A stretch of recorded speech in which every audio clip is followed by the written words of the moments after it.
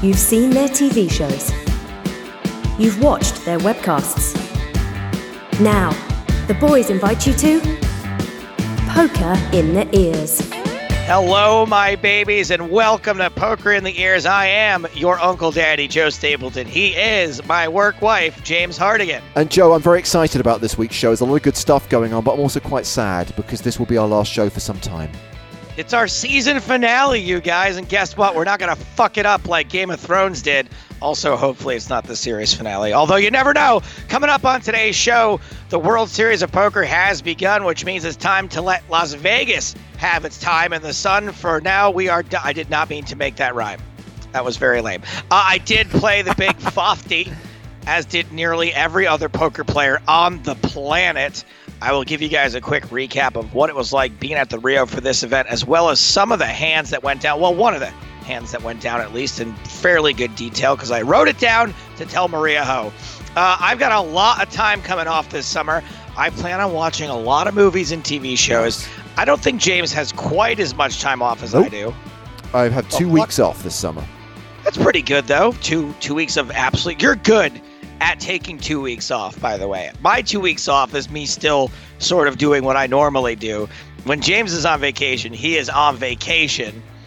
He luckily watches a lot of movies anyway. But anyway, we decided to both watch a poker movie to start off my summer watching binge. We are watching California Split. It's Poker Movie Monday on a Wednesday. Yay! We'll be doing a full-length review of California Split just a little bit later. And Martin knows a deal. No, I don't know how to say this. We'll ask him later. He is this week's super fan, and he will be challenging me to some trivia on said film. Following our recent interviews with Josh Molina, Brian Koppelman, but we got another big celebrity guest this week. Very excited. The veteran voice of the Octagon himself, Mr. Bruce Buffer, will be joining us to talk UFC and poker. Very excited about that. And this is important, Joe. This is a PSA. Yeah. Listen to the entire podcast because it's been a while, but we've got details of an exclusive free roll for Poker in the Ears listeners. Excellent. Very good. So, hey, that could be anywhere in the show. Make sure you listen to the entire thing for those free roll details. Boy, a lot of movies have come out recently, James, and I haven't seen any of them, but I figure we might as well.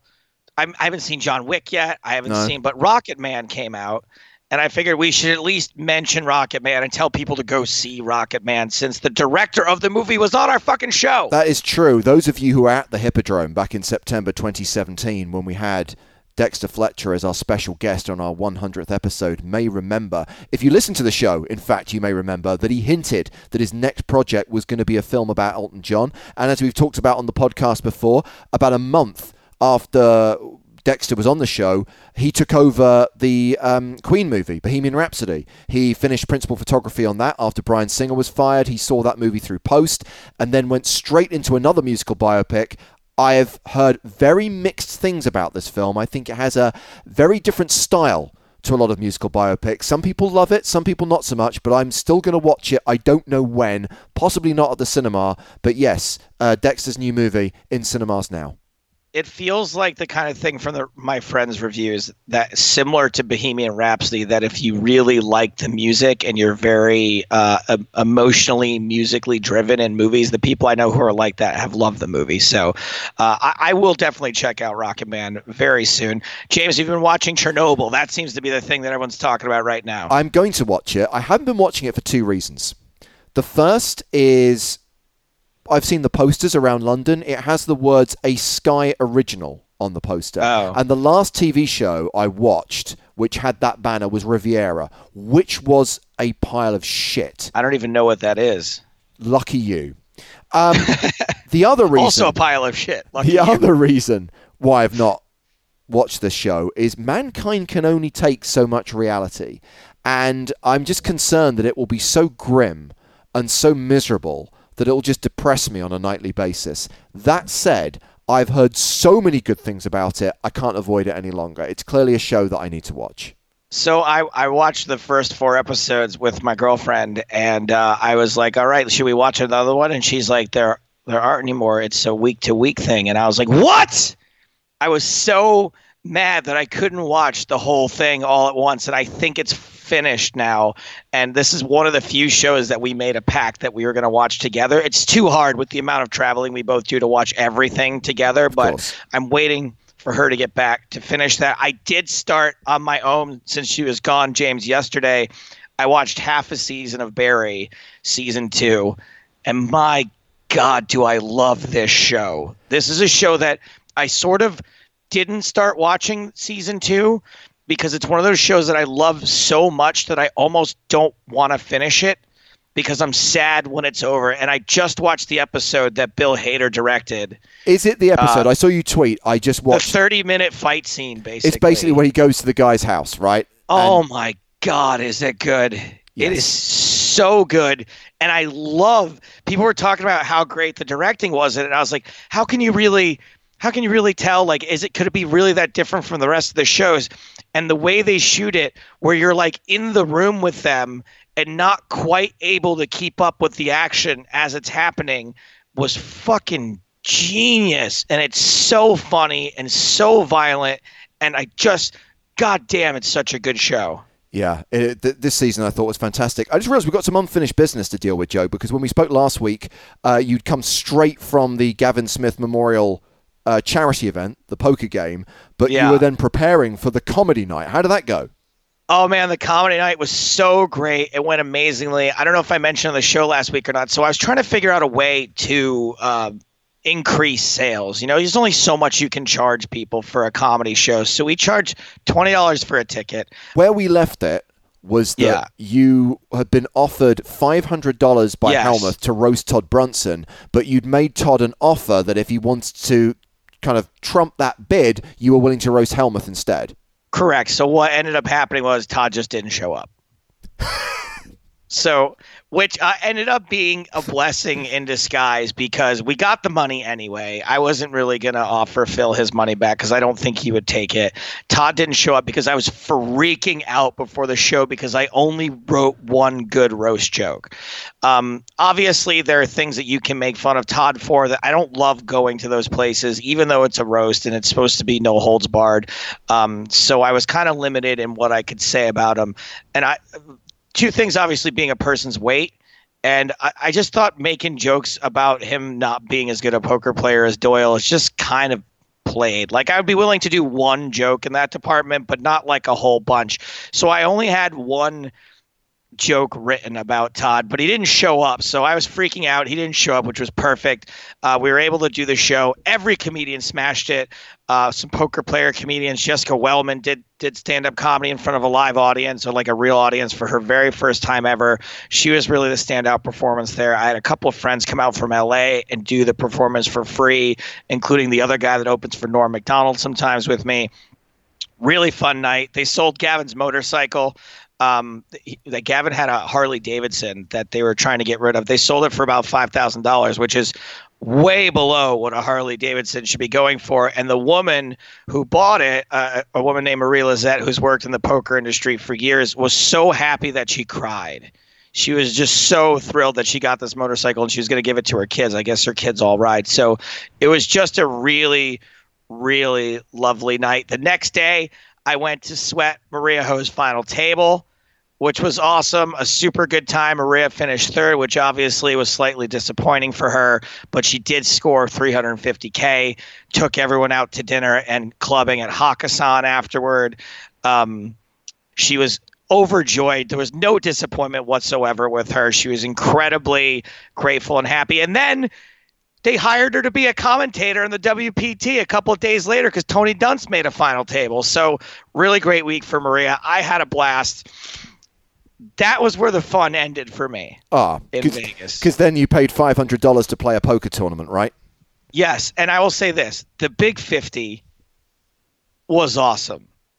I knew how big it was going to be, so I registered online. I went and got my ticket. They gave me my seat assignment days beforehand.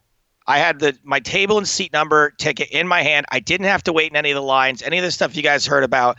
I was prepared. I knew what it was going to be like. I think given how many people played this fucking event, they did a great job.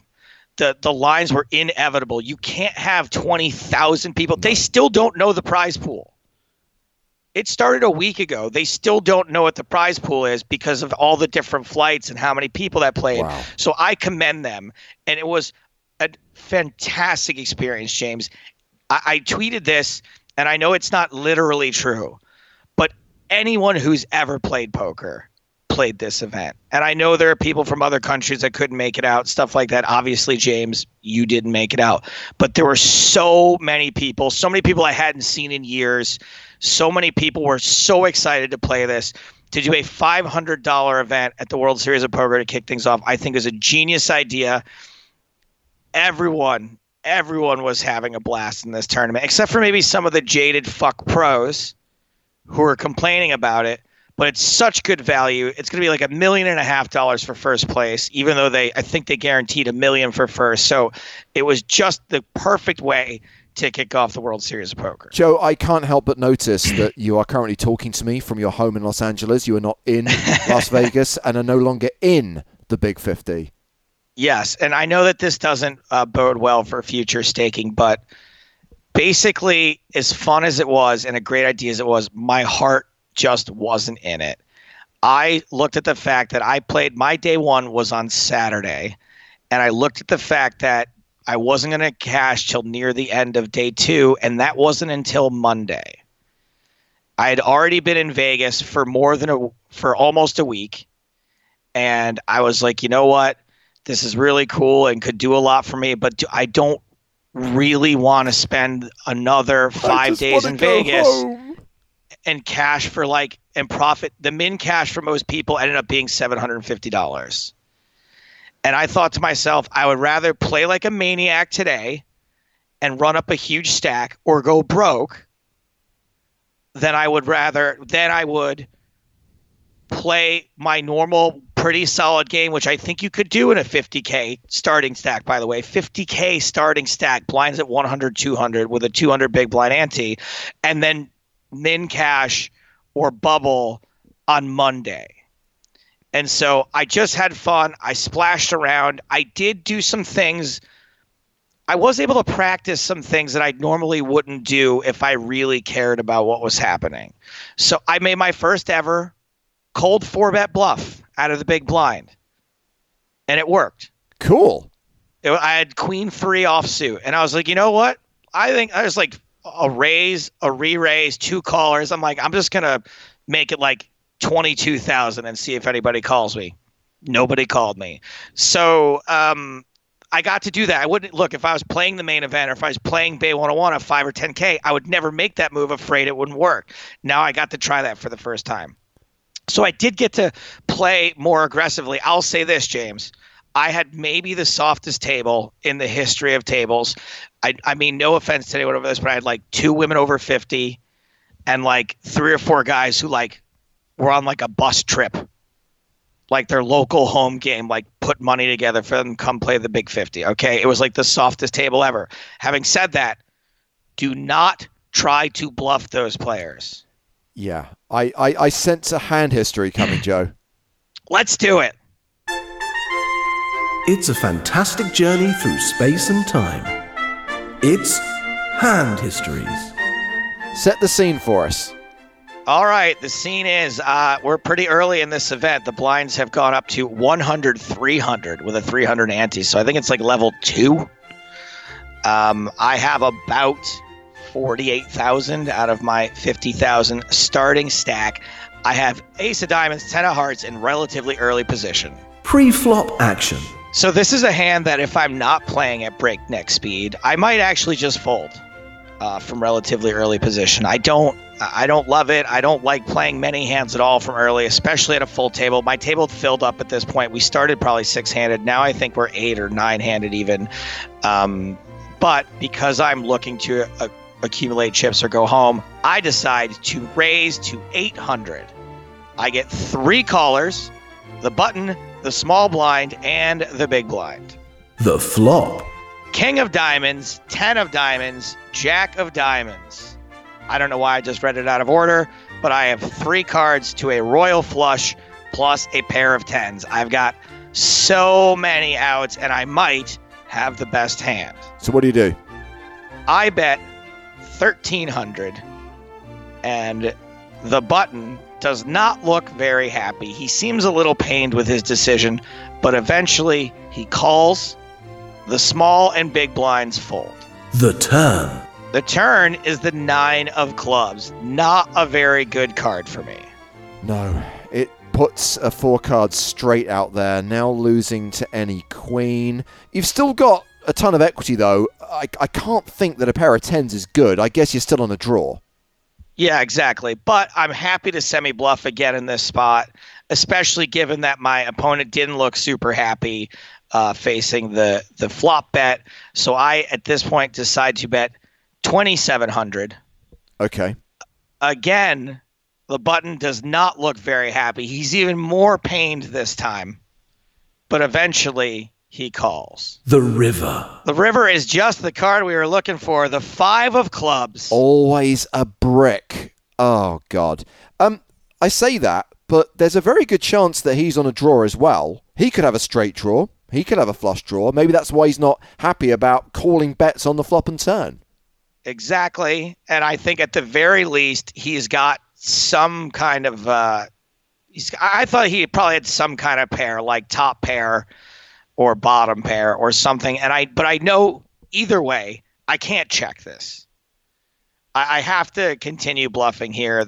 I think if I check, I lose 100% of the time. I can't check call. Right, but to clarify, you're not betting a pair of 10s for value here. You think you're behind, and that's why you're betting. I have to bluff. I have to turn a pair of 10s into a bluff here. If he bets, I have to fold. If he checks, I'm going to lose at showdown like 100% of the time. So I bet 7,700. Okay. He tanks for quite a while, and it's the first time that I actually have a hard time sitting still while someone's in the tank. I don't know what to do. I'm fidgety. Like I have my hands flat on the table, but I can feel the muscles in my fingers wanting to clench my fists. I don't know why. I'm really freaking out. He tanks for a really long time, and eventually Sai calls, which for a second when he Sai calls, I'm like, maybe I'm good. No. I mean, he might cycle with a king. He might even cycle with a jack. But he's not cycling with anything worse than a pair of 10s, Joey. Well, technically, for a while, it was worse than a pair of 10s. He had pocket 9s. Yeah, there was a 9 on the turn, if memory serves me correctly. And that's correct. A set. There was a 9 on the turn. And I guess he's worried about the 4-card straight, right? And that's why he's cycling the river with a set. Exactly. And I came to realize that there's only 2 words that this kind of player understands, and that's all in. If I had moved all in on that river, I think he folds. But for 7,700 and 50,000 in starting chips, it's just really, really hard to get someone to fold a set there. I don't dislike where your head's at though, because I'm afraid my mantra on the river there is I figure I have a little bit of showdown value. I'm beating his missed straight and flush draws, so I'm probably just gonna check and hope that he checks behind. And if he bets, I'm folding, which is probably the incorrect way of looking at it. So I salute you for actually taking a stab at it at the river. In a vacuum, I'd like it. In an overall sort of picture of this tournament, I think it's dumb, first of all, that I should have just folded ace-10 in early position at that stage of the tournament. And I think that in the overall, with that many starting chips, people are going to be really sticky. Yeah. And so I think that, like I said, in a vacuum, I think that hand works, or against a certain type of player, that hand works. But against a recreational player who... Also, I don't know he has a set. It's really hard to get people to fold sets, obviously, even on four-card straight boards. Having said that, I'll talk about this a little bit later. That might not be the last tournament I play, but just I wanted to get home. I missed my girlfriend. I missed LA. I'd been in Vegas for like 6 days already. You know what it's like. Well, you've talked for the last 3 months about being on the road. I think everyone can sympathize with the fact that you just wanted to get home and spend some time on your couch. We get it. Yes, and I had no backers in this. I was 100% playing with my money, right. And so I figured I can do what I want. And I almost honestly just unregistered. I came really close to unregistering, and the only reason I didn't was my girlfriend said, I'm busy all day Saturday. Go play the tournament. If you do, great. If not, come home Saturday night. And that's what I did. Cool. Well, the World Series is now in full swing. It will conclude with the main event, I guess, during the first couple of weeks of July. Wait, guess what, James? It doesn't conclude with the main event. No? There's like 4 events after the main event, including an event called The Closer, and then there's another event. Oh, wow. But it does end in mid-July, right? It doesn't run into August this year. I don't think it's in August yet, but Who knows? Coincidentally, our guest on this week's podcast has had a few World Series of Poker cashes over the years. He is a poker player, but he's not a poker pro because, like us, Joe, he talks for a living. Or rather, he kind of shouts for a living because he is the official UFC announcer. He is the veteran voice of the Octagon. We are thrilled to welcome to Poker in the Ears, Bruce Buffer. How are you, Bruce? You know, I'm doing fantastic. I just got back from Europe. I was over in Stockholm last weekend doing the UFC and was in the UK recently also, too. And there's a whole bunch of international shows coming up. So just getting in the mood to become another UFC road warrior. When you're overseas doing that stuff and working, I assume that you do more than introduce the things that are happening. What else goes on that we might not see? Well, you know, basically there's preparation involved. I mean, the commentators like John Anik, and he's got to prepare for talking for 6 or 8 hours, you know, depending how long we're there. For me, I have to introduce each fight. There's probably takes me about 2 hours before I get on the plane to go where I'm going to pre-prepare my cards. And then once I'm there, I have about another hour to 2 hours of work after they weigh in and any other additions that have been made. Plus there's media, sometimes personal appearances, nightclub appearances, other types of appearances. So usually with all the shows, I'm coming in, let's say the show's on a Saturday and it's domestic. I'm coming in on a Friday and I'm leaving very early Sunday because normally I get back. I got 4 days at home, take care of all the other businesses, family, friends, you know, everything else. And then I'm on the road again the following Friday. So it's not a grind. It's an absolute pleasure, but it's very busy. It sounds similar to poker commentary. Yeah, well, I mean, listen, let's face it, guys, no matter how long the show, you're the ones doing the talking, you know, if you're commentating. And people don't really realize what goes into commentating. I mean, they see my announcing and they, you know, I hopefully get them all excited, get them jacked up and everything else. I've always got a lot of respect for the commentators looking down the sideline. I get to go back and sit in my seat and watch the fights, which they do too, but they cannot stop talking. The last time we saw you, Bruce, was in the Bahamas at the PSPC, and you got the event off to an amazing start in your trademark style. But I could tell, meeting you at the party the night before and standing with you on stage, more than anything else, you were just so excited about actually playing poker. I could tell, here is a guy who loves the game. Absolutely love the game. My dad taught me how to play poker when I was 9 years old, along with blackjack and horse racing. And I got really good at blackjack. I never got good at horse racing because he told me the only way to follow a horse is with a shovel. Don't bet on him. So it was actually very sane advice when you think about it. Although I do enjoy a nice day at the track with a girlfriend. It's always a lot of fun. You know, for me, it's like once every year or two, but it's always, you know, always fun. But poker, I love poker because I've always been very competitive, whether it's surfing, fighting, martial arts, all the things I've done in my life. I need that competitive edge. And being older now and not standing toe-to-toe and throwing punches or surfing the big waves like I used to, although I still love to get in the water, of course, when I can take chips from somebody, when I can qualify, you know, for the cash in a tournament, have a great night at a cash game like I did in Stockholm this last trip last weekend against the locals, you know, it just fills my competitive edge. I mean, the money being made, hopefully, is definitely always a joy. It's the best. Listen, let's face it, guys. When you win money, that is the best money to spend in the world. There's no better money to spend than the money you win when you're gaming. But I just love the whole skill factor. I love the mental aspects. And quite frankly, when you think about it, the mental similarities between poker and life, poker and fighting, they're very similar. Knowing when to be offensive, when to be defensive, when to make your move, when to put it all on the line where you're going to take the man for all the chips, or are they going to knock you out of the table? You know, it's life's choices. I love poker, gentlemen. I truly love it. Do you get the same thrill from competing at poker that you would through fighting or surfing, or is it a little bit less adrenaline? Well, it's definitely a little bit less adrenaline. I mean, unless you're, you know, suddenly you won a tournament, which I've had the pleasure of doing a few times in my life, you know, for a few titles and stuff. Not WSOP. I still have yet to conquer that one. But no, the thrill is there. But, you know, you're taking off on a 10-foot wave on North Shore, Hawaii at Sunset Beach.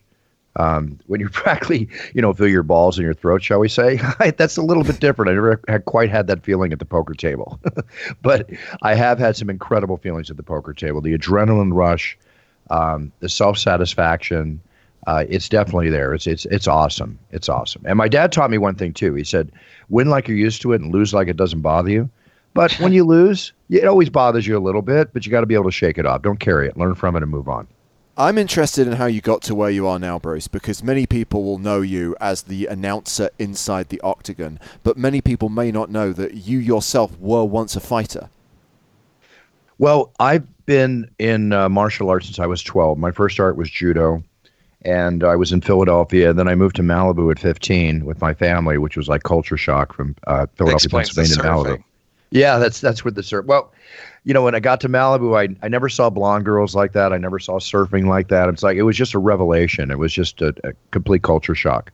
And obviously I wanted to learn how to surf, and I did. I became Baywatch before Baywatch was ever made on TV. One of my friends was actually the tech advisor on the show.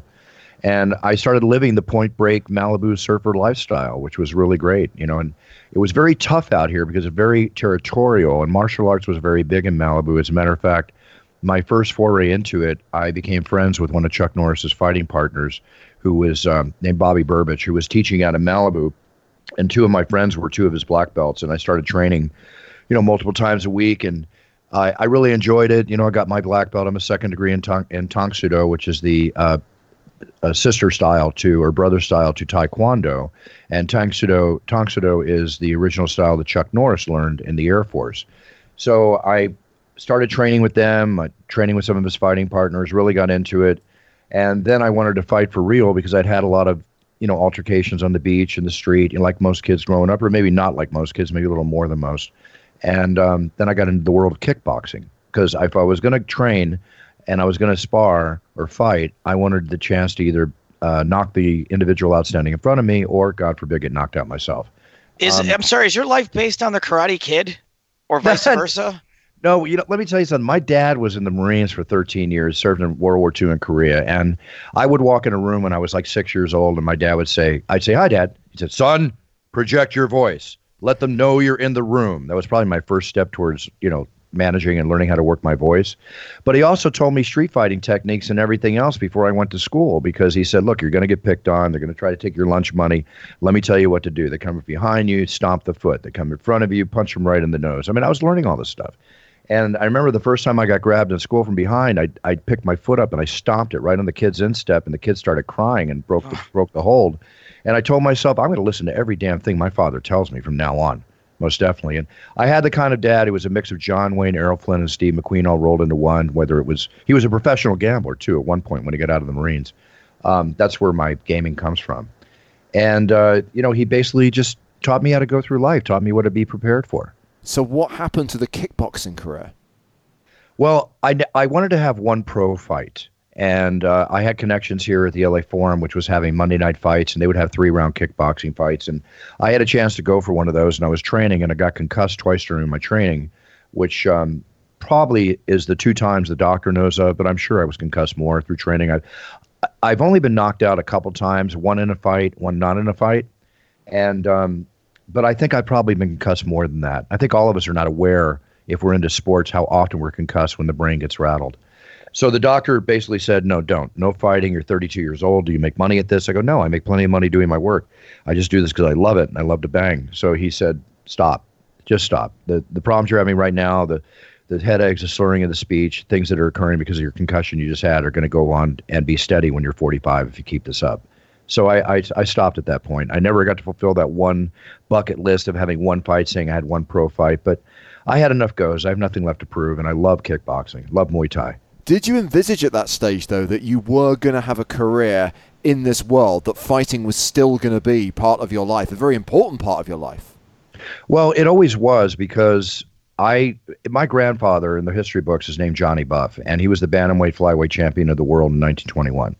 And right out of the womb, rather. My dad had me watching, my brother Brian, we were watching boxing. My brother Michael, the great legendary Let's Get Ready to Rumble announcer, whom, he's my half-brother, and we had the same father. We did not grow up together. The brother I grew up with was Brian Buffer. I did not meet my brother Michael until I was 29, give or take years old.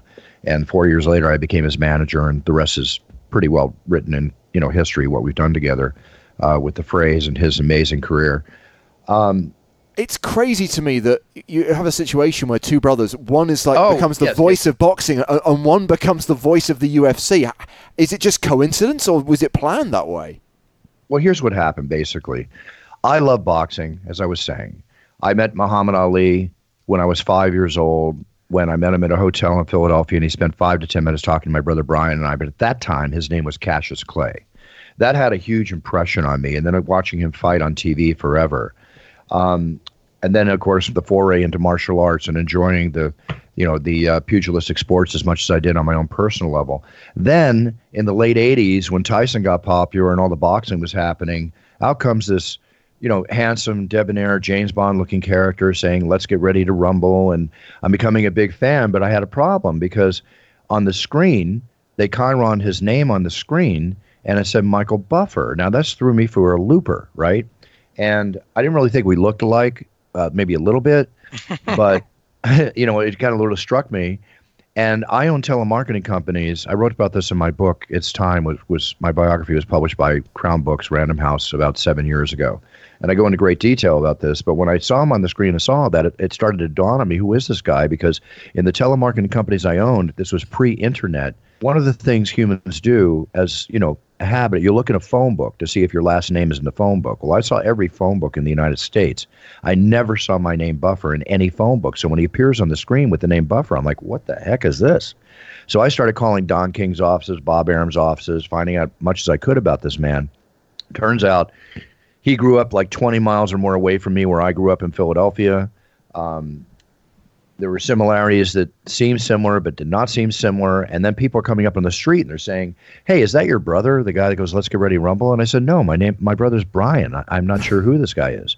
So after about a year plus of this, I'm driving with my father and I'm telling him all that I just told you. And I'm like, Dad, do you have any idea who this guy is? And he turns to me and he goes, I think that's your brother. And I'm like, what? What are you talking about? He didn't tell me. He was married to my mom for 57 years before, my dad, God love him, passed 10 years ago. But he never told me that when he was 20 during World War II, before he went overseas, he got married, and the marriage lasted 9 months, and a son was born, and then he was put up for adoption. And my dad, the last time he saw him was like when he was 2.5. It was just one of those stories, right? Yeah. So they reunited. Long story cut short, and it turned out to be his son. He called him once when he was in L.A. doing a fight. They got together for lunch. Then we all got together, and then I started traveling to Vegas on my business trips, going to the fights, watching Michael do his thing. And I had an epiphany in 1992, November 13th. It was during the first Riddick Bowe Evander Holyfield fight. Those great fights that they had, the two fights that they had, I was at the first one. And watching everybody going nuts when Michael went into his rumble, from Hulk Hogan to Jack Nicholson, you name it. Instead of going out and, hitting the clubs and playing, blackjack and all the stuff I like to do in Vegas at the time, I went back to my room and I couldn't control myself. I incessantly started writing down pages of notes of trademark this phrase, make the clothes, make the T-shirts, take him and expand his career out of the boxing ring into the NBA courts, the football fields, the soccer fields, movies, TV, video games. And I met with Michael and I said, Michael, I just have this great idea and I want to become your manager and your partner. And I said, this is what I'll do. I'll sell the two companies I have now. I was doing great. I was very successful in what I was doing, but I was what we call burned out at that point. I had no passion for what I was doing. So I decided to sell off the two companies, give up everything I had, quit with the money on the bank to become his manager and his partner. And he said, how are you going to do all this stuff? And I said, I really don't know, but if I'm going to give all this up, I'll figure it out. Now that was 27 or so years ago. And I also told him I wanted to be an announcer, and we agreed that I would not do boxing. A, there's no money in it. He was the only one making any real money. B, it would be a confliction of interest. And C, I was cool with that because I just wanted to, make him richer and more famous than he ever dreamed, and hopefully myself in the process. But I did say, you know what, something will come along. When that comes along, then I'm going to go for it. Right. So when the UFC came along, which was my world. I understood that fighting. I've done that fighting. I understand everything about it. It just clicked with me. And I thought this is going to be the biggest thing ever in sports, right?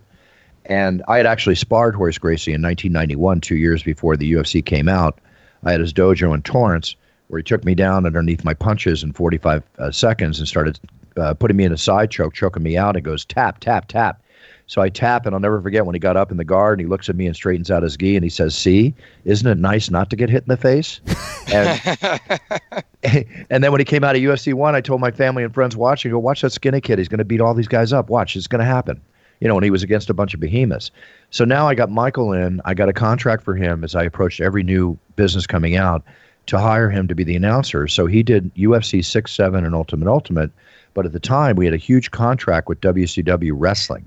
And when he came out in the Octagon that first night and said, "If it's not in the Octagon, it's not real," I knew exactly what was going to happen. And the phone rang on Monday, and it was WCW getting on my case about why I put Michael in the UFC.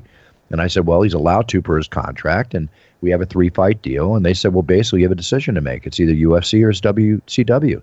And WCW was paying him a huge amount of money back then. They were like just so big. So we fulfilled the UFC contract, and then I tried to convince the UFC owners that they needed a buffer in the Octagon. I had a lot of media contacts they did not have. Nobody was giving him any attention. People were scared of the name, Ultimate Fighting Championship, on and on and on, all the stuff you guys know from past history. So I spent about a year, I would go to New York. I'd try to get him out for drinks, ask for the job. That's what you got to do. You got to go for the job. So a behemoth named Scott the Pitbull Ferrazzo out of Minneapolis, Minnesota, sent me a VHS tape of him fighting.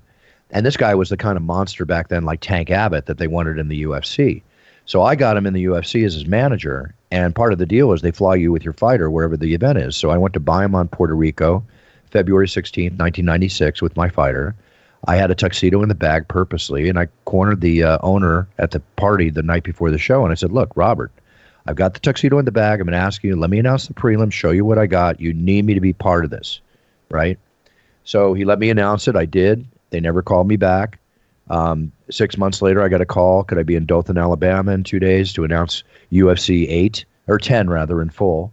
And I said, great. And I went down there. I announced it. I thought they'd hire me. No, they hired somebody else. Now I'm like, really, what am I going to do now? Because I really want this job.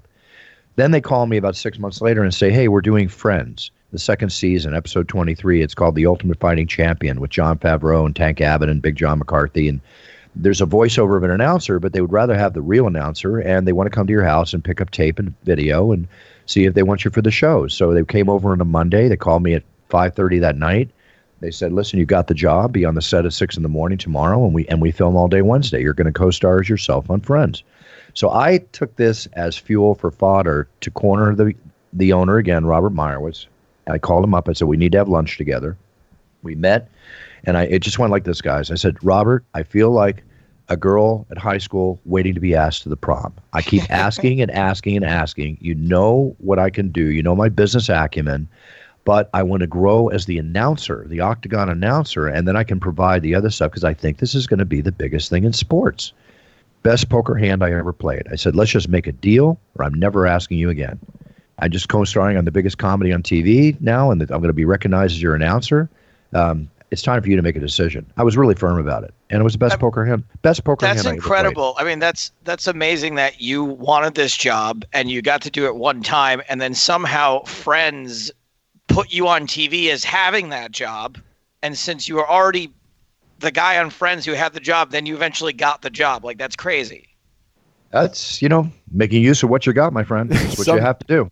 Sometimes life is crazy, and obviously the career took off from there, Bruce, and you then became the veteran voice of the Octagon. And when they put the word veteran in your job title, you've been doing it a long time. 23 plus years, gentlemen. February 16th of this year is my 23rd year. I think I'm the longest standing participant, especially on camera, the UFC's had out of anybody these days, which I take great pride in. If you don't mind, I know people in show business don't like to talk about their age, but I'm really impressed that you had this whole other life and then you switched careers. And I was wondering if you could say, like, at what age you did that, because I think that a lot of people often think it's too late. I'm too old. I got to stick with what I'm doing. It's a big gamble. So can you talk a little bit about, did it feel risky? Did it feel like you were taking a chance?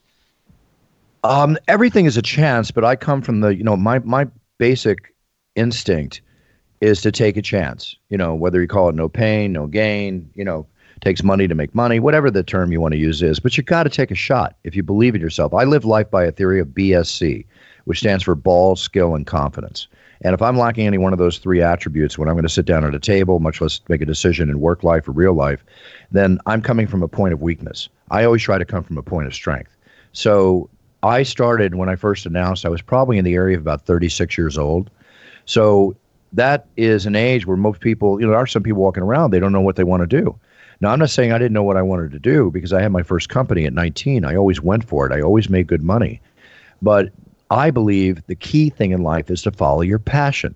So if you can find something you're passionate about, take that and monetize it by turning it into something that you're earning money from as a lifestyle, then you're not working. You're living a lifestyle of something you love to do. I don't go to work. I live my life. I wake up every day, and I'm lucky enough to be the voice of the Octagon. I wake up very humbly and kiss the ground and thank everybody for my position every day because I don't take anything for granted. And that way I stay hungry. And every night I walk in that Octagon, to me it's the first night I need to prove to myself, as well as the people I work for, as well as the fantastic, amazing fans watching and the fighters I'm trying to enhance at that moment. I have to prove every night I walk out there that I'm worthy of that. And I have the same attitude I had at UFC 8 when I walked out in Bayamon, Puerto Rico today. And that's what keeps me moving. I don't take things for granted. I work for them. You talk about passions, Bruce, and obviously you're a huge UFC fan as well as working in the sport.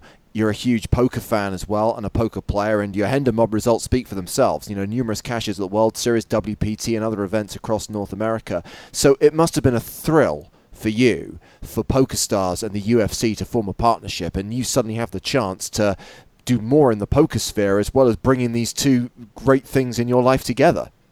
It's amazing. It's a bucket list. It's and the people at PokerStars know how I feel.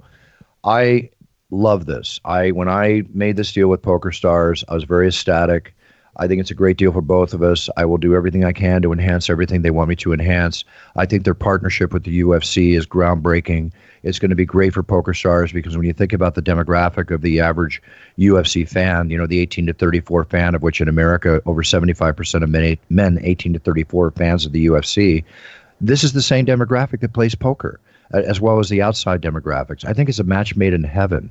And the idea of going to the Bahamas, with the style in which PokerStars treats us as ambassadors and players, and to go there and to excite everybody and get the thing started, and then to sit down, at a $25,000 entry tournament with a chance to win $5 million. I mean, I love this, and I have trips coming up, and I'm capable, as everybody's capable. That's the beauty of poker. Anybody can win on any given day, just like in the Octagon. Anybody can win on any given day. That's mixed martial arts. So I can't wait to cash a title, much less to break into the final table or be in the top 20 of these great tournaments. There's a lot of money to be made, but you know what? There's a lot of fun to be had. So now that you are officially a PokerStars UFC ambassador, do you know what your schedule is for the rest of the year? Do you know what events you might be playing? Well, I'm going over that right now with PokerStars, and I haven't made a final decision yet, but the one that I'm working on going to is the Barcelona event in August. That should be my next one. Cool. Yeah, and I do plan on getting over to the World Series, hopefully, and I only have literally like a week from now. I've got 1 week to play, and there's a $3,000 six-man tournament. I want to try and go for a bracelet over there, so I'm probably going to shoot over there on June 12th. And I have one final question, Bruce, which is, how do you perform a buffer 360 without falling over? Well, first off, I only did it once, but I could still do it today if I wanted to. I'm even at 62, which I just turned last week. I'm still capable of pulling off all those moves and more. But I've blown 2 ACLs working with the UFC, and I'm living with no ACL on my left leg, although I'm very strong and I can still do a ton of athletics and move, but I'm tired of rehab, guys. So no more airborne 360. But when I did that night at UFC 100, I was up in my room, okay? And I never rehearse. I never rehearse announcing. I never rehearse my moves. I want to be completely organic and go out there and perform like some of the great rock stars that I've seen in the past, when they just getting caught up in the moment. I always respected that moment when I would see that. I'm not saying I'm a rock star. I don't mean that. But, just looking at the way people command the stage. I I practiced that move, the 360. I did it 3 times in my hotel room before I walked down to the arena, and I slipped twice on the carpet. And I thought, oh my God, what's going to happen here? But then when I turned around from introducing Frank Mir and walked over to Brock Lesnar, that monster, I talked myself, if I don't do the 360 right now, it's been a buildup for 6 or 8 months. Rogan's over there having a heart attack, wondering if I'm going to do it. I'm going to be the bitch of the internet on Monday if I don't do this right now. So I better pull this thing off. And it just came off perfectly. And then Joe and I talked about it afterwards, and I already had that in my head, but we both agreed never do it again. Keep it the one time, and that's where people take note of it. And I'm proud of that. I don't know, what announcer jumps up to a 360 in front of 20,000 people in a tuxedo and street shoes? I mean, that was kind of like a little nuts on my part. To be honest with you, I don't know how you do the 180s, the 90s, and the 45s without falling over, but then I have no sense of balance, so... Well, when I blew my ACL announcing George St. Pierre fighting Jake Shields in front of 55,000 people at Toronto, the biggest UFC in the history of the UFC, the good thing is when I blew the ACL... I got to tell you the story, guys. But I'll tell you real quick. When I blew the ACL, I didn't fall. Okay, that was the good part. But the reason I blew my first ACL in the octagon was because a week before, I was at Hustler Casino in California here playing a poker tournament. And during a break, I took a walk and I hit a dip in the carpet and rolled my ankle, right? When I rolled my ankle, I couldn't walk. The next morning, I woke up with a swollen ankle. I went to the hospital. They drew a ton of blood out of it. I go back to day 2, the final day of this tournament, on crutches, right, to play. This is a week before the big UFC, the next Saturday. I wound up getting third and winning $30,000. The cash is right there on the Hand and Mob or Card Player, wherever you're looking at. So then now I can't walk. And it's Thursday before the Saturday, before I leave on Friday for Toronto, Canada, and I still can't walk. I just start to walk on like Thursday night. Then adrenaline takes over. I'm in the octagon. The show went perfectly. I jumped, I turned, I did everything. And at the very last main event, which is George St. Pierre and Jake Shields, I'm introducing George, and like always, I go, George, rush. And he lunges out like he always does, and I bunny hop back 1.5 feet or so like I always do with George, and I bunny hop back, and the bad ankle wobbled when it landed, and my knee exploded.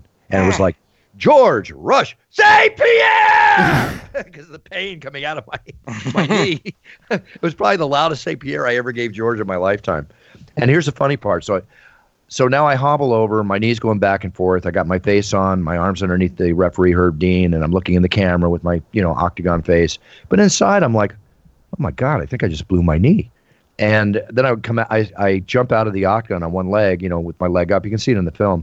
And Big John McCarthy comes over to me. He says, Buff, I think you just blew your ACL. And then the cut man Stitch hands me a bag of ice on my knee. So I'm watching the main event. I'm an announcer. I get the bag of ice on my knee. What is wrong with that picture? That's just wrong. So 3 months later, I'm in rehab because I didn't get operated on. I had a movie to make and 8 shows in a row. So I just had a special brace made and lived without the ACL going to all these shows. I went and got operated on. And I had to go to rehab because you got like 3, 6, 9 months of rehab with that. And who winds up in rehab with me 2 months later but George St. Pierre, who blew his ACL. He blew his ACL like 2 months later in training. We both wind up getting operated on by the same doctor, and we wind up in rehab together. And I blew my ACL announcing him. That's kind of weird. That's a glitch in the Matrix. For sure. I was just thinking throughout that story, Bruce, Joe, I don't think anyone's ever injured themselves doing poker commentary. I consider ourselves lucky that there is no physical work involved in what we do. People have threatened to punch me. Well, I mean, when Phil Hellmuth goes on a crying spat, you never know what he's going to do. But I love Phil. He's a really cool guy. But if you're acted to be like he did at the World Series a few years back, berating that one guy, somebody's going to get slapped on TV. Bruce, it's been an absolute pleasure. I feel we've scratched the surface and we probably only heard about 1% of the stories that you have from your life. Look forward to seeing you at EPT Barcelona in August and catching up more then. It's going to be great. And I have something I'd like to offer the poker fans, if I may. Please. At my website, brucebuffer.com, for a few years now, I've made championship introductions, very inexpensive. I give partial proceeds to children, military, and animal charities. But if you go to brucebuffer.com and you want an audio or video introduction of you being announced like you're a champion in the cage, I do these. I do a ton of them every month. The orders fly in. And I really love it because the fans get a big kick out of it. I love the thank you notes. Plus, I do weddings and birthdays and birth of babies. And, of course, podcast introductions. So it's all at brucebuffer.com. That's my one little push, but I love doing this because where are you going to get it? Where are you going to get introduced like you're the champion of the Octagon? That's really fun. Bruce, thank you very much for your time, and we will see you on the EPT in Barcelona in August. I can't wait. Let's get there. Sangria for everybody, boys. See you there.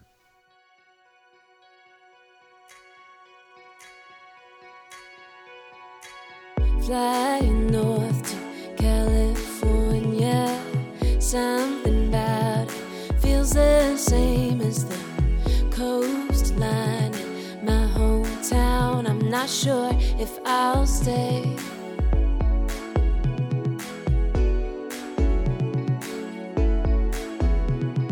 Well, by my calculations, it's been 12 months since we did a Movie Monday on a Wednesday, Joe. Wow. It's actually this time last year that we talked about The Gambler, the James Caan movie, which also happens to be from 1974. It was made the same year as California Split. And in a way, I wish we talked about these two movies together, or at least back-to-back weeks, because they're very similar in the sense that not only were they made at the same time, but they cover very similar themes. The idea of gambling addiction, the idea of that rush, the idea of that pull to the table games, to the track. But they treat that subject matter very differently. I think it's fair to say that this movie has a much lighter tone, even though it has some dark moments. Yeah, I actually felt like the movies were very similar feeling. I actually thought this one was more realistic, even though the players win more. I really do think that I found a lot about The Gambler to be realistic. I did feel like a lot of it was just like a little bit too far. The sickness was a little bit over dramatic, especially the ending, right? Especially the ending of the guy being like, "Come on, cut me," or whatever that weird ending was. This one, other than the ending of the fact that they end up just scoring huge, I found this to be very realistic. I identified so much with so many of the things that happen in this movie, even as so far as like the guy's living arrangement, Charlie's living arrangement with the two girls. There was so much about this that reminded me of my life. Before we get into detail and before we start unpacking some of those things in the film, like Charlie's domestic situation, I have owned this film on DVD for nearly 20 years now, but I've only ever watched it once. And in wanting to revisit the movie and watch it for a second time, knowing that you were going to watch it for the first time, I went to iTunes to download it. I don't know where you found it in the end, Joe. I bought it off iTunes, yeah. Right. And I will read you the exact email that I wrote to the iTunes store after watching California Split in digital format. The video is advertised as widescreen in the iTunes store, implying that it is presented in its original scope aspect ratio of 2.35 to 1. However, after the opening credits, which are in the correct ratio, the picture switches to 1.77 to 1, 16:9, losing information to the far left and far right of frame. I have never come across this before since the advent of DVD, and certainly in the era of Ultra HD, 4K digital. Every film has been presented in its original aspect ratio with black borders if necessary. I thought the age of pan and scan was long gone. This is unacceptable. I am pleased to say that iTunes issued me with a refund for £7.99. I was very disappointed that this movie was not in its original scope ratio. I'm not saying it completely ruined my enjoyment of it, but I did not know that this still happened in this modern day and age, that you could get films that had still been cropped or panned and scanned. So I'm trying to think of if I just didn't notice if it was pan and scan for me, or if I just didn't get a pan and scan version somehow, being that sometimes, the stores are different between the UK and the American store. That is very possible. But as I said, it didn't ruin my enjoyment. I still like this film. Joe, what did you think, seeing it for the first time? I loved this movie. I loved it. There were things about it that I didn't like, and that's just Altman. I love Robert Altman, and a lot of the time his whole sort of fly on the wall way of capturing things and just letting all of the background noise bleed through and not really focusing. Sometimes you're watching action from across the room and listening to it from across the room, and I like that a lot of the time. In this movie, I found it a little bit more distracting than usual and difficult to follow what was going on. I did put the subtitles on for this movie. Yeah, I don't blame you. Which I think is sort of cheating. Like, if you have to do that, like Robert Altman does that for a reason, right? So I found myself going, is this cheating? Does he want me to miss some of this? Does he want me to not understand some of what's going on here? Yeah, I guess so. I mean, this movie was made before that was an option to turn subtitles on. Of course, and you're absolutely right. It's classic Altman, the overlapping dialogue, but there are so many good lines in this, you don't want to miss any of them, so I completely understand that mindset in flicking on the subtitles. Yeah, and so I really, really like this movie. I was ready to cringe over the transvestite sort of John escort scene, and I was like, oh god, here they are, this is gonna be like a really shameful thing, they're gonna make this guy feel terrible, and they go the exact opposite with it. And unlike a lot of the movies that we watch of the day and age, there weren't a ton of like cringy moments like, oh, this didn't age well. Some of it, yes, of course, was inevitable, but I just found the two characters to be very likable. Unlike in The Gambler, where James Caan, where you're sort of even rooting against him because he fucks over so many people in his life. These guys, this manages to show the dirty side of gambling and the sort of the consequences of it without being so just awful and horrific. And that's clearly a combination of two things. It's the writing, but it's also the performances. The casting of George Segal and Elliot Gould. And it's clear that some of the time these guys are improvising and bringing a lot more to the table. Yes, that's what I wanted to ask you, is that there's a ton of improvising in this movie, it seems like. In the gambling scenes, in their interactions together, it really felt like there was an actual camaraderie between them as well. Well, Joe, let's take it from the top, because this film has you hooked from the opening scene. And what is incredible about this movie, just to put it into perspective, it's 45 years old, and yet everyone who has ever played in any poker room anywhere in the world will instantly recognize the environment that you find yourself in.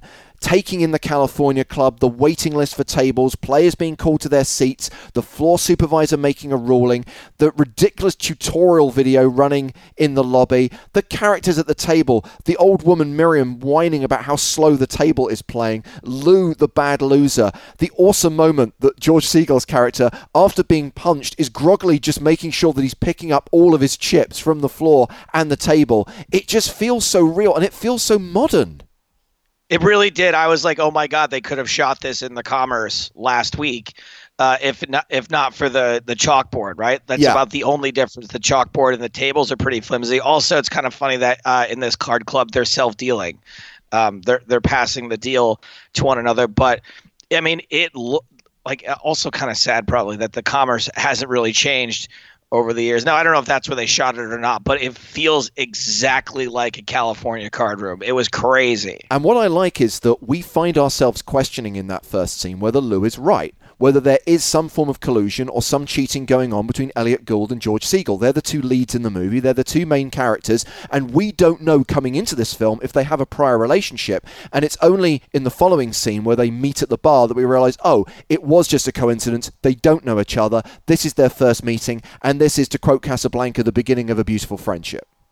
Yeah, and I really like how they sort of how they portray how a friendship between two straight adult males would develop in that day and age. Granted, you know, I didn't grow up then.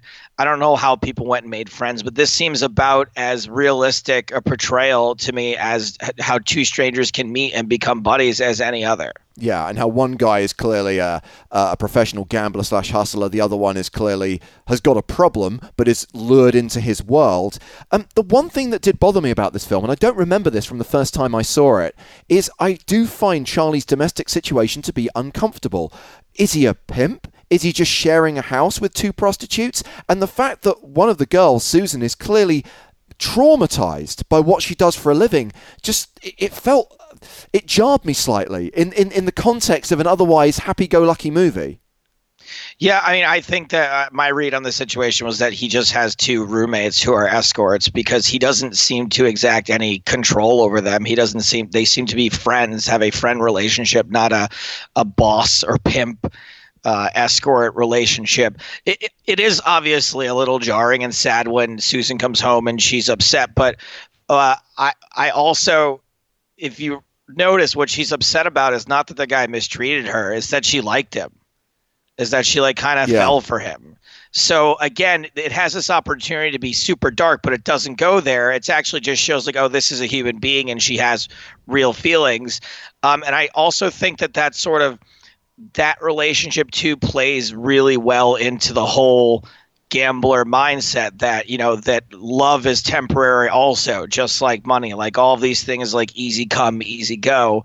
I really loved that aspect of the movie. And again, it didn't portray that profession as dirty and as dark as it could have been. It was like, no, these are two pretty normal people who aren't bad girls, aren't evil people. They just happen to charge people to go out to dinner with them and maybe some other stuff, but they don't really get into that. Yeah, and as I referenced, even though this is a comedy, it does have moments of darkness or hint at dark themes, and that's not bad. Nuance is not a negative thing.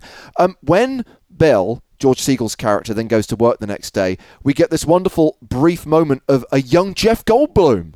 So weird, because his name is listed in the credits, and I think sometimes they just do that to help sell the movie, because he obviously has like 2.5 lines of dialogue in the movie. Yes, and you're not really sure what's going through his head at first when he goes to work, and then eventually you're like, oh my God, he's going to skip out of work. Like, he is just going to go. And again, I don't know if this is, you know, obviously that when you're skipping out of work to go gamble, that's a problem.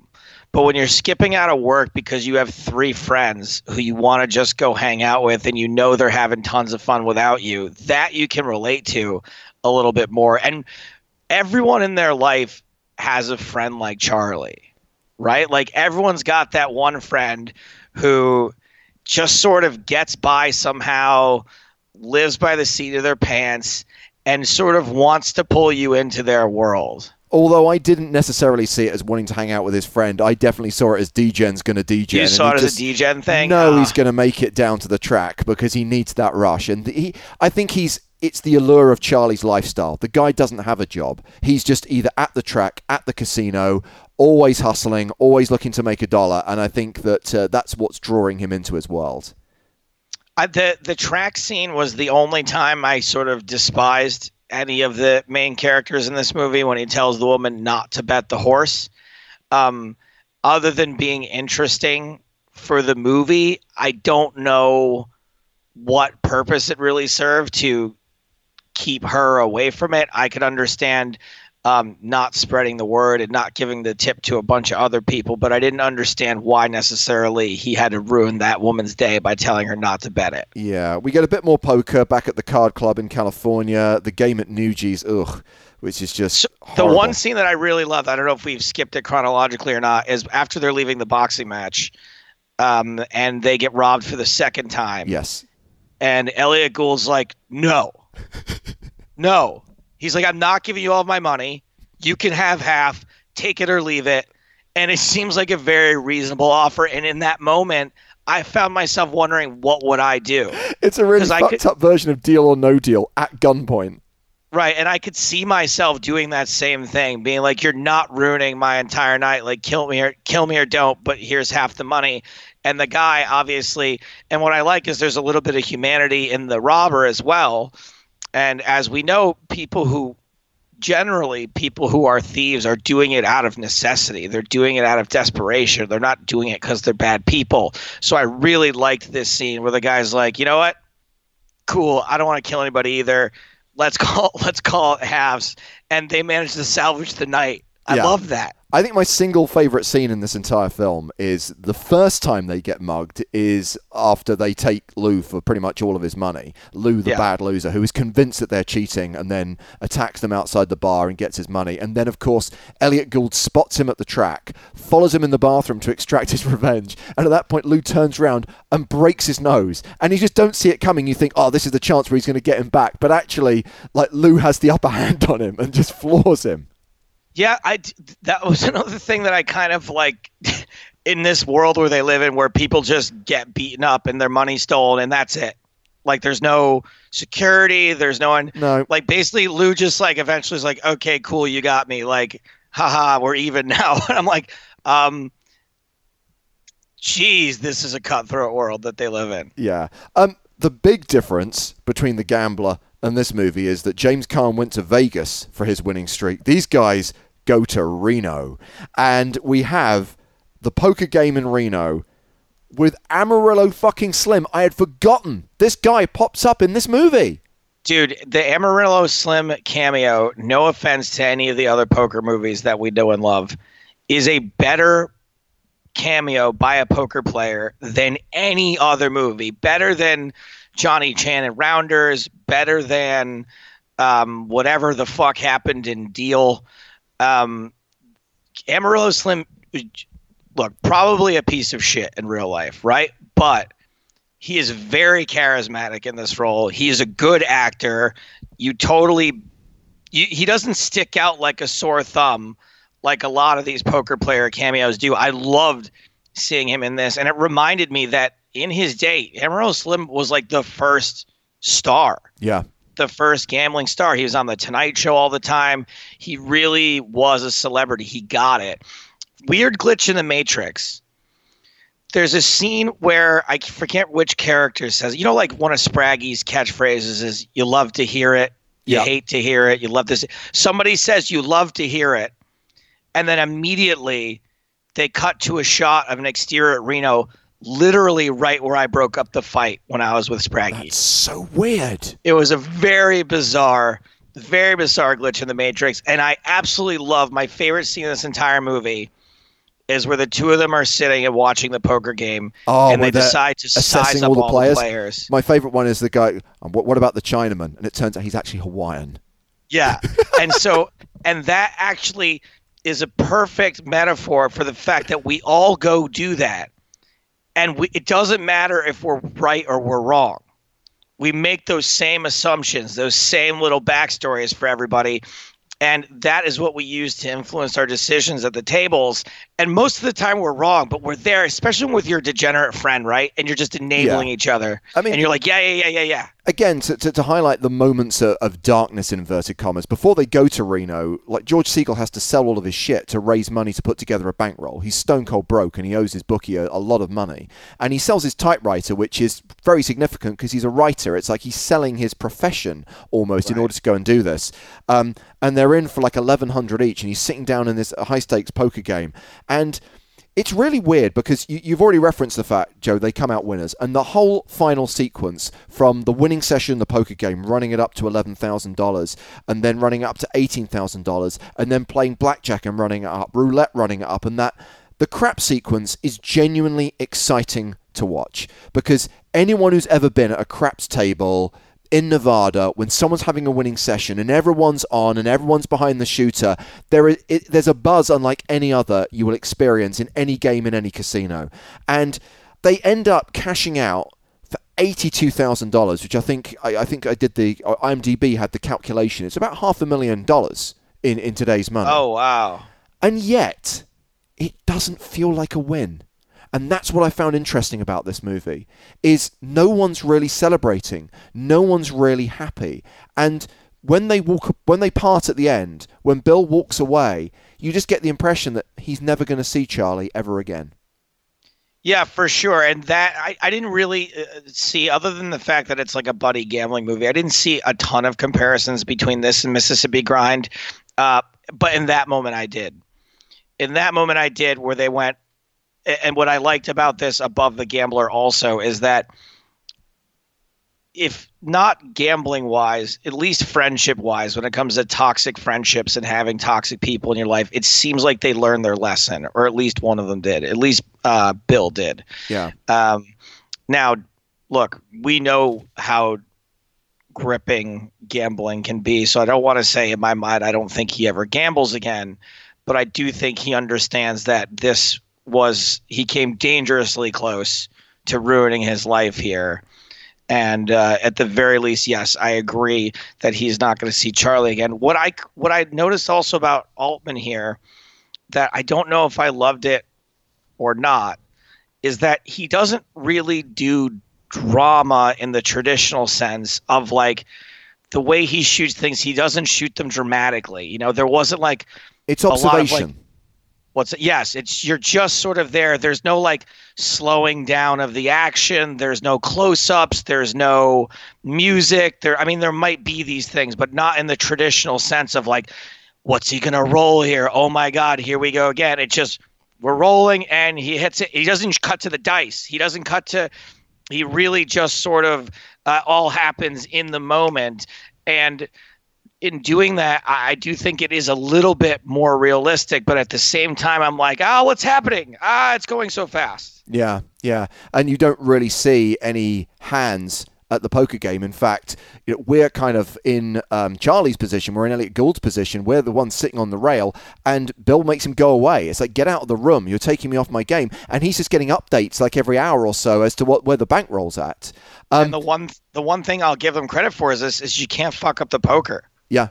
If you do it like that. But what they get right, and this extends from the very first scene, which we've already talked about, right through to the game in Reno, is the dialogue and the atmosphere feels real. And that's more important than any actual cards and any hands that you're going to see. One thing that did tilt me beyond belief is, how do they not colour them up at the end of that crap session? I mean, they're like pouring chips into a glass bowl to take to the cashier. It's like, come on, I can't believe that you don't have some high denomination chips at that table. Yeah, I don't know if it's a sign of the times or just something they did specifically for the movie, because obviously grabbing all the chips and throwing them into the bowl looks better than them clicking off 10K chips and handing them to them. But I agree with you, Joe, in the sense that this film is very much an inspiration for Mississippi Grind, and Mississippi Grind kind of uses it as a springboard to do something completely original. But I think this film holds up incredibly well. It's only the second time I've seen it. I'm glad I saw it again. And like many other Robert Altman movies of that era, from MASH to Nashville, I think it's a classic, and I think it's well worth your time if you haven't already seen it, if you didn't do your homework that we set you last week, and we haven't just ruined it with the spoilers that we've been dropping over the course of the last 20 minutes. Yeah, I really recommend this movie. Like I said, I think it holds up totally, and it was a really fun watch. If you guys didn't watch it, give it a shot at some point over the summer. Well, let's find out what this week's superfan thought of California Split. One of them loves the EPT, knows it inside out, and would do anything for the European Poker Tour. The other one is Joe Stapleton. It's Superfan versus Stapes. And we are doing something that goes against my nature. We're giving someone a second chance. Please welcome to Poker in the Ears from the United States of America, Martin Nosedal. Hi there, Martin. Hello, Hardigan and Stapes. Thank you for giving me a second chance. Yes, Martin. I know that this is low-hanging fruit, but I'm pretty scared about being quizzed against a guy named Knows It All. Yeah, I've heard that one before. Yeah, I know you have, but unfortunately, it's very relevant in this case. Hey, what the fuck happened last time? We're taping at a decent time this time. Last time it was, I think it was a 3 a.m.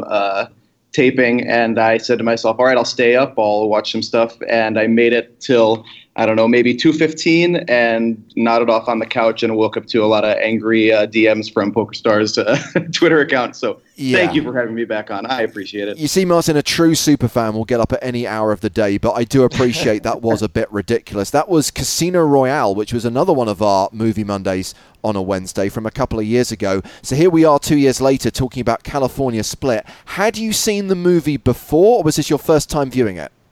I had not seen it before. I had heard of it as being one of the poker movies that was actually good, and had it on my list of things to see, and had to fly to and from New York this weekend, so I thought perfect opportunity to finally watch this movie. And what did you think? I thought it was pretty good. I think I was surprised by how much of the poker lingo was up to date, if you know what I mean. Yeah. Joe and I have just been talking about the movie in detail, and we both agree that it stood the test of time remarkably well. All of the poker scenes feel very modern. Yeah. So what is your deal, bro? What do you do outside of listening to this podcast? I am a public school teacher. I teach music. Specifically, I teach orchestra. Cool. Wow, that's great. That's so important. I know in this day and age, it's one of those programs that's usually the first thing to go is music. I'm glad you're still in a place where that happens. Do you teach in a place where they still hand out instruments to the kids that want to play, that kind of thing? I'm in the north suburbs here in Chicago, which is a mix of rich kids and not so rich kids. So earlier today, I was collecting all of the scholarship instruments that we use, which number in the many dozens. So we're lucky here. That's really cool. Do you have any prodigies? Yeah, I mean, we've got some little like 9 and 10-year-olds who have been playing since they were 3, and if they play their cards right, maybe they'll be able to make a living at it one day. I'm like picturing the California Split version of this, James, where Martin, sort of quits being a teacher to become a manager, to be like, I got to take it right to the top, kid. Martin, hearing about what you do for a living, I'm so glad that we did give you a second chance. Being in the United States of America, in a state where online poker is not a thing, we can't give you the opportunity to win an EPT Barcelona satellite ticket. However, there is PokerStars merchandise that we could be sending across the Atlantic should you be successful. I have to warn you, this quiz was not outsourced to Patrick the intern. It's a Hartigan quiz. Uh-oh. But so we've got knows it all and also hard again. So this quiz will be hard again. Yes, it will. And that said, as you've both watched the movie in the last few days, I'm pretty sure it will be an even, closely fought contest. I'm very excited about this. There are 10 questions, all multiple choice. There are plenty of bonus questions as well, because I made so many notes when I watched this film. Martin, you are our superfan. You are our guest. You can go first. Please give me a number between 1 and 10. All right, I'll go 7. Question number 7. Which sports team does Charlie encourage Bill to bet his house on? The Lakers. The Lakers is correct for 2 points. Would you have known that one, Joe? Yes, I would have, but I'm not going to freak out yet because I think I might know several of these. I'm going to mix things up and go with question number 3. Question number 3. What's the name of the horse that Charlie bets on at the track? It is something femme. What is the first word? Something electric. I'm going to have to take the choices. God damn it. Is it Belgian princess, Egyptian femme, African star, or English lady? Egyptian femme. Correct for 1 point. The good news is, Joe, there is a bonus question here. By the way, right. I just mentioned, Martin, that the fact that they don't colour him up at the end and he's got all those chips in a glass bowl kind of tilted me. The American pronunciation of the word femme is the other thing that utterly annoyed me about this movie. Joe, the bonus question, what is the name of the jockey riding Egyptian femme? It is a Hispanic name. I want to say Valdez. You would be correct. You get the bonus point, and we have a tied game after the first round. Martin, your second question. You can take anything but 3 or 7. I'll go number 2. Number 2. What nickname does Bill have for his boss? Ooh. I guess I'll have to take the choices. Is it the Don, the Duke, the Dauphin, or the Dingus? Man, this is tough. I guess I'll go the Don. Incorrect. It was the Dauphin, as played by Jeff Goldblum. That one I knew, but only because I watched it with subtitles on. I think that had I watched it with the subtitles off, I might not have picked up on what the fuck he was saying. Joe, what question would you like next? What's the lowest available? 1? Number 1 is available. Okay, let's take it. At the bar, towards the beginning of the movie, Charlie claims he can name all 7 dwarfs. Which one does he name first? Doc. Correct for 2 points. And there is a bonus question. Aside from Snow White, which Disney animated classic is frequently referenced by Bill and Charlie? Oh, that's a good question. What other Disney movies? I'm gonna say, Dumbo. Correct for that bonus point. And Joe, you have a 5-2 lead. Come on, Martin, let's get you back in the game. 4, 5, 6, 8, 9, or 10? I'll go number 4. Number 4. Which of Barbara and Susan's clients is paying them $150 just for dinner?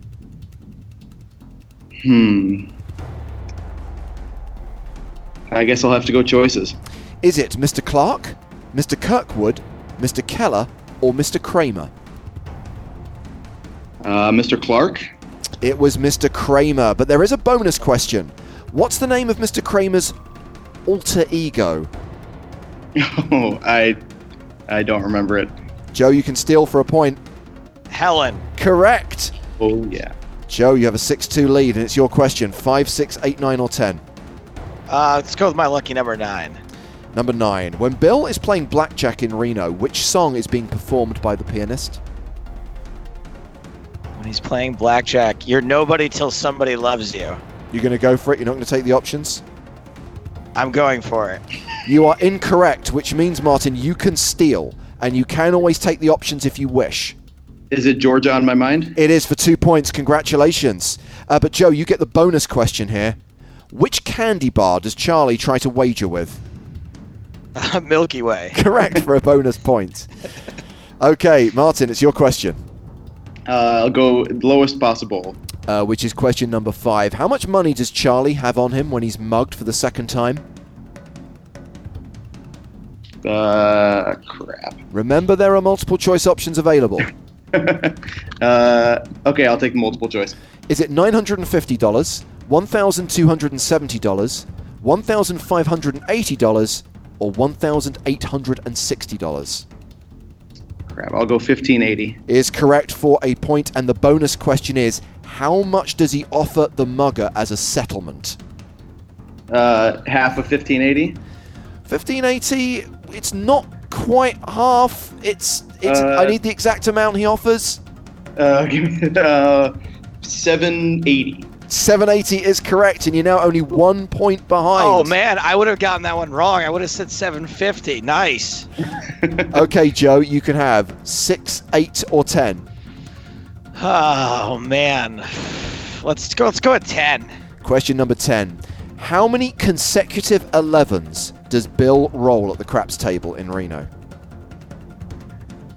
I'll take the choices. 4, 5, 6, or 7? 7. It was 4. There is a bonus question, though.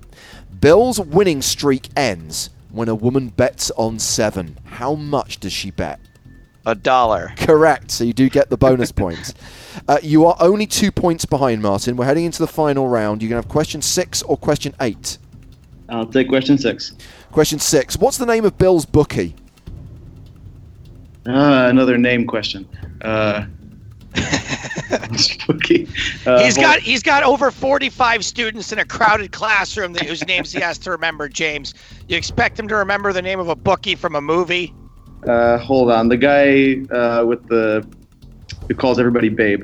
And I can tell you that later in the movie, Elliot Gould pranks Bill by knocking on his door pretending to be this guy, or at least to work for him. Yeah.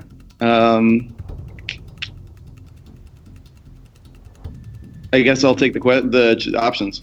Is it Sizzle, Sparky, Slasher, or Sauce? Oh, crap.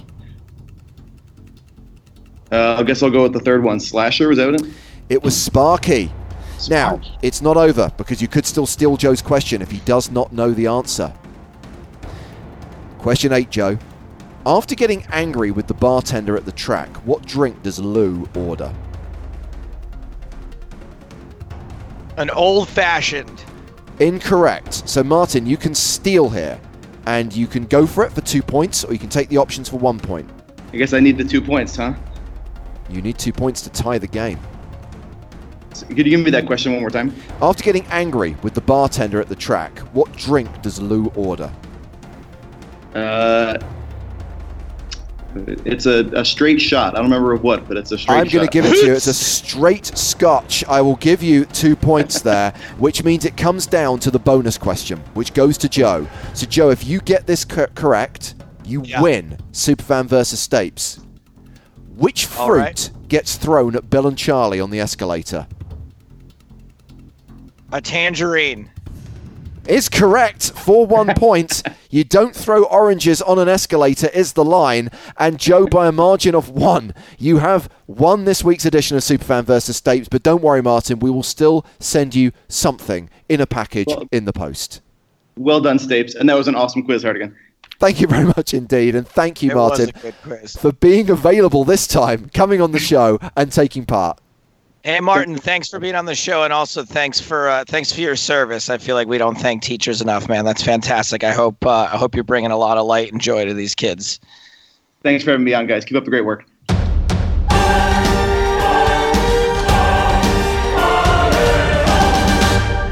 All right, my babies, we're almost out of time for this week's show, which means it's almost time to say goodbye for the summer. I love the fact that we close out this season of the podcast with you finally scoring a win in a Superfan quiz, Joe.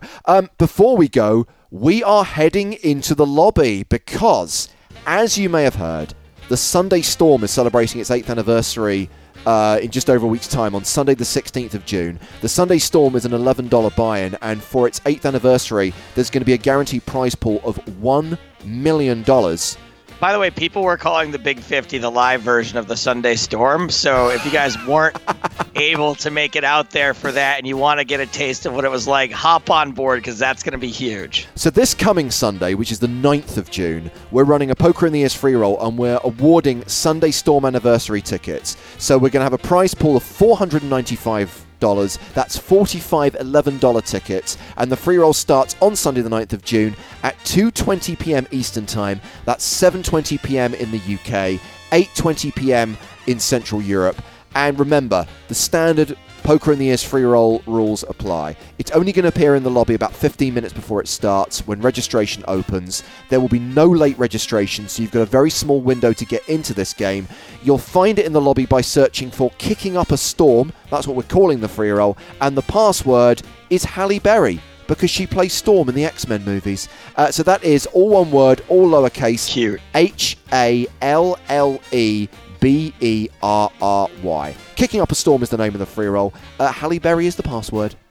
And by the way, if you're going to kick up a storm about how you didn't get into this free roll in time or you didn't spell the password right, guess what? We're not going to be able to answer you until like fucking September. So see you in September. Okay. This is the point where I have to kind of say, yes, that's lovely, right, Joe, but for the sake of factual accuracy, we're actually going to be back in August.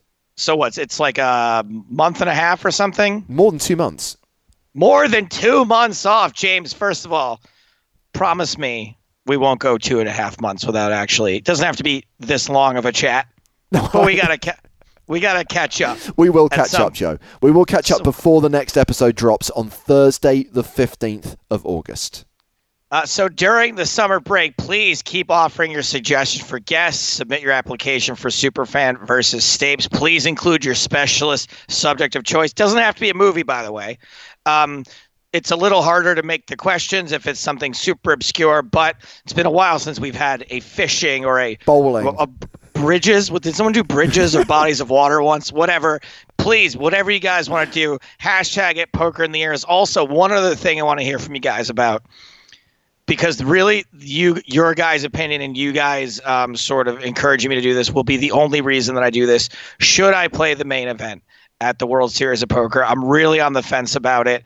Obviously, the money is a consideration. I will sell most of my action, probably at least 60% of it. I'm a little trepidatious about it, but if I know it's something that the audience will enjoy and participate in and wants to be a part of, I'll be more likely to do it. So use the hashtag Poker in the Ears if you guys think I should play the main event at the World Series of Poker. Until then, subscribe, like, comment. Please get one of your friends who likes poker to listen to the show over the summer. We will shout them out when we come back in August. However, until then, for James Hardigan, I am Joe Stapleton. Smell you later.